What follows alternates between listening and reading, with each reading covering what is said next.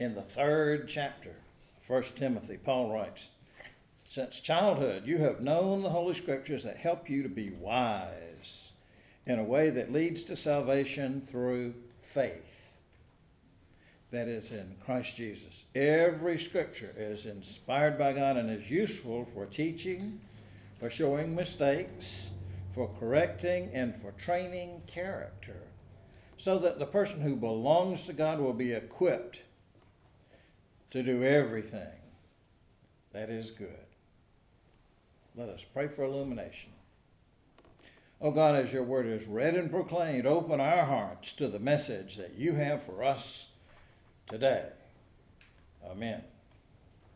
Our first reading is from Paul's first letter to the Corinthians in the 2nd chapter. And I'm reading from that Common English Bible translation.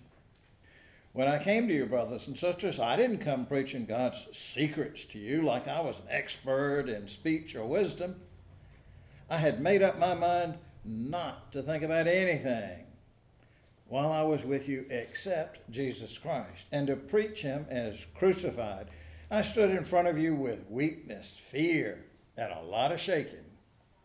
My messages and my preaching weren't presented with convincing, wise words, but with a demonstration of the Spirit and of power. I did this so that your faith might not depend on the wisdom of people, but on the power of God.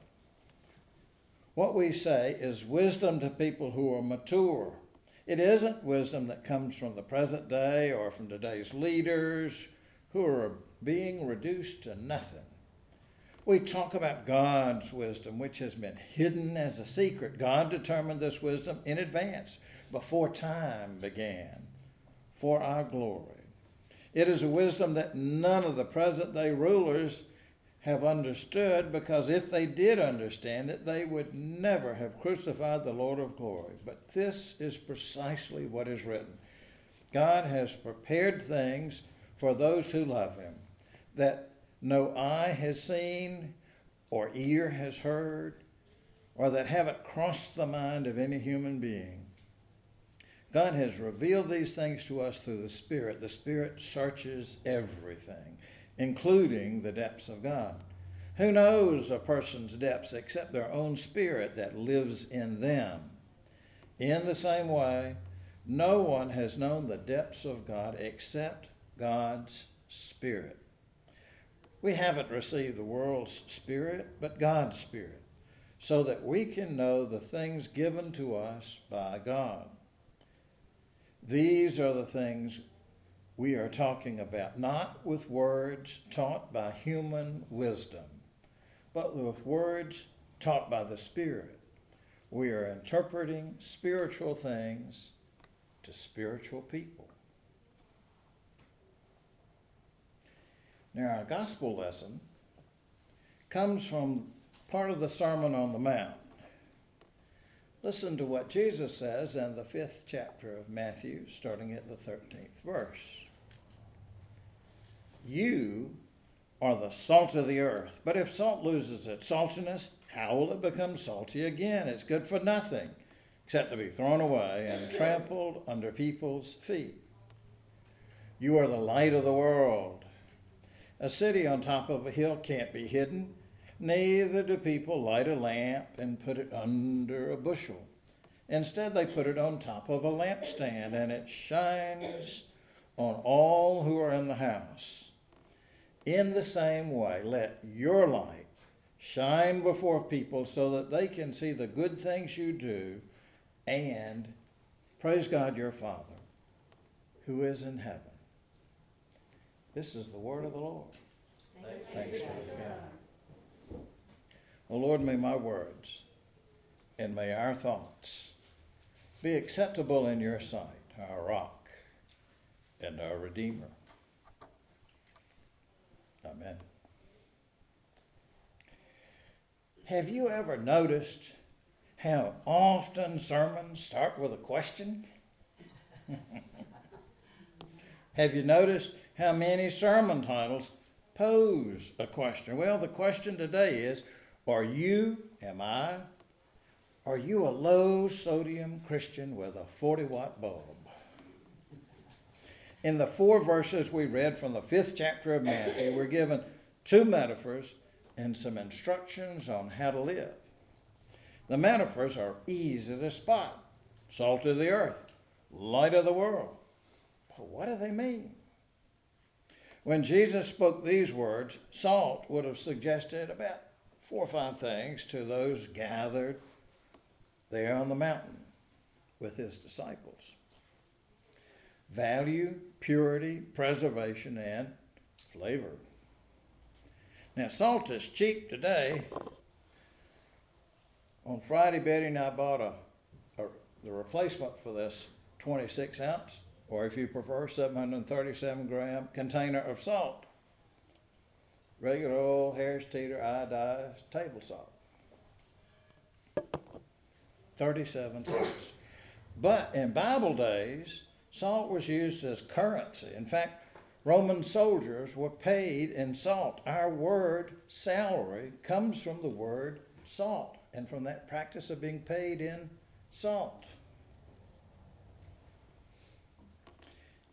In fact, the 14th verse of the 4th chapter of the book of Ezra starts, now because we share the salt of the palace, well, that's one translation. The newer translation says, since we receive our salary from the palace, salt and salary were the same things.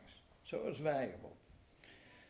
I read that salt was associated with wisdom in rabbinic literature, the works of the rabbis. In fact, in Colossians 4:6 we read, let your speech always be gracious, seasoned with salt.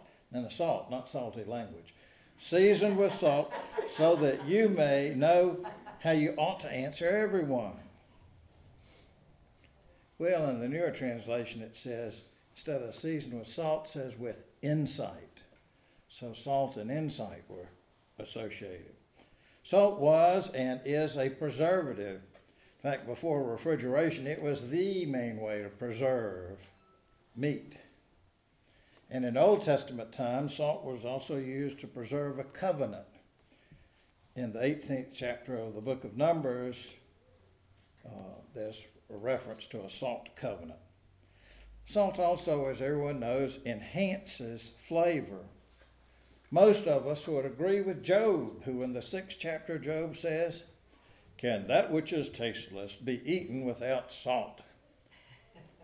And unless you've gotten used to that, if you try grits or rice or oatmeal without salt, you'll say, this is terrible. When food has just the right amount of salt, it doesn't taste salty, it tastes good. Salt enhances flavor, it enriches. Well, yes, I do remember that many of us are on low-salt diets because too much sodium makes you retain water, and that in turn raises your blood pressure, and that makes your heart work way too hard, and it puts you in danger. But remember, we're not talking about cardiovascular health here. We're talking about biblical metaphors for disciples. This kind of salt won't hurt you. Light is the other metaphor Jesus uses to describe disciples. When Jesus tells disciples, you are light, well, it might call to mind what Isaiah said in the first few verses of the 60th chapter of that book of prophecy. Arise, shine, your light has come. The Lord's glory has shone upon you. Though darkness covers the earth and gloom the nations, the Lord will shine on you. God's glory will appear over you. Nations will come to your light, and kings to your dawning radiance. Well, okay. Jesus told disciples they were salt and light, and since we're disciples, telling us. What's that got to do with us, though? At the beginning of the 5th chapter of Matthew's account of the Sermon on the Mount, says, now when Jesus saw the crowds, he went up to the mountain and he sat down with the disciples, came to him, and he taught them, saying, and then he had the Beatitudes, the blessed are, or the happy are, Beatitudes. And by the way, if you read the Beatitudes, you'll notice something about them. All those blessings, they don't have a thing to do with somebody doing something. They're bestowed because of God's grace, not because they did something. Well, the Beatitudes, and then follows our text for today. He was talking to the 12 disciples, but also to the crowds gathered on the mountain. By the end of that sermon in Matthew, the end of Matthew 7 says, when Jesus finished these words, the crowds were amazed at his teaching. They were astounded. And because Matthew wrote down those words of Jesus, we have them for our instruction too. But first, notice how Jesus put these characterizations of disciples. He did not say, Linda, you should be. Sharon, you need to try to be. Paul, you ought to be. He didn't say any of that. He said, you are salt of the earth. You are light of the world. It's part of our identity as disciples of Jesus Christ to be salt of the earth, light of the world. Jesus tells us to do good works and to do them in public. He says, let your light shine before people so they can see the good things you do and praise the Father who is in heaven.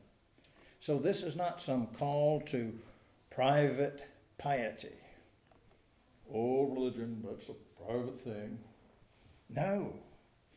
We are called to be salt and light in ways that people can see and glorify God because of.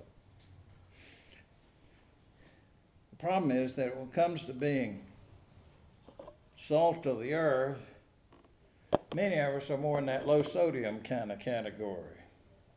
When it comes to being light of the world, many of us are more like this 40-watt bulb, too dim to do much good. Well, think about it.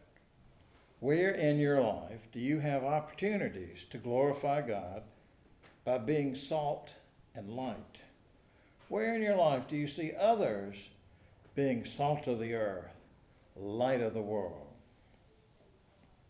Well, I see individual examples of people being salt and light in the many ways that people of this church encourage and support each other, mourning with those who mourn, rejoicing with those who rejoice.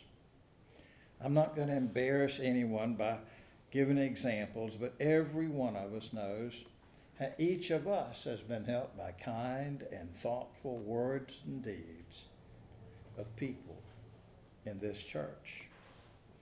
Many of us read Jesus' words, you are. We see that you as singular. They're talking to me. Well, they are. But in the original language, guess what? It's in the plural. So not just by ourselves, but as the church of Jesus Christ.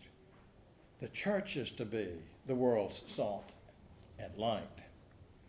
I see our church's gifts to the Interfaith Prison Ministry as one example, or another's Berea's monthly contributions to the food bank that serves Johnston County.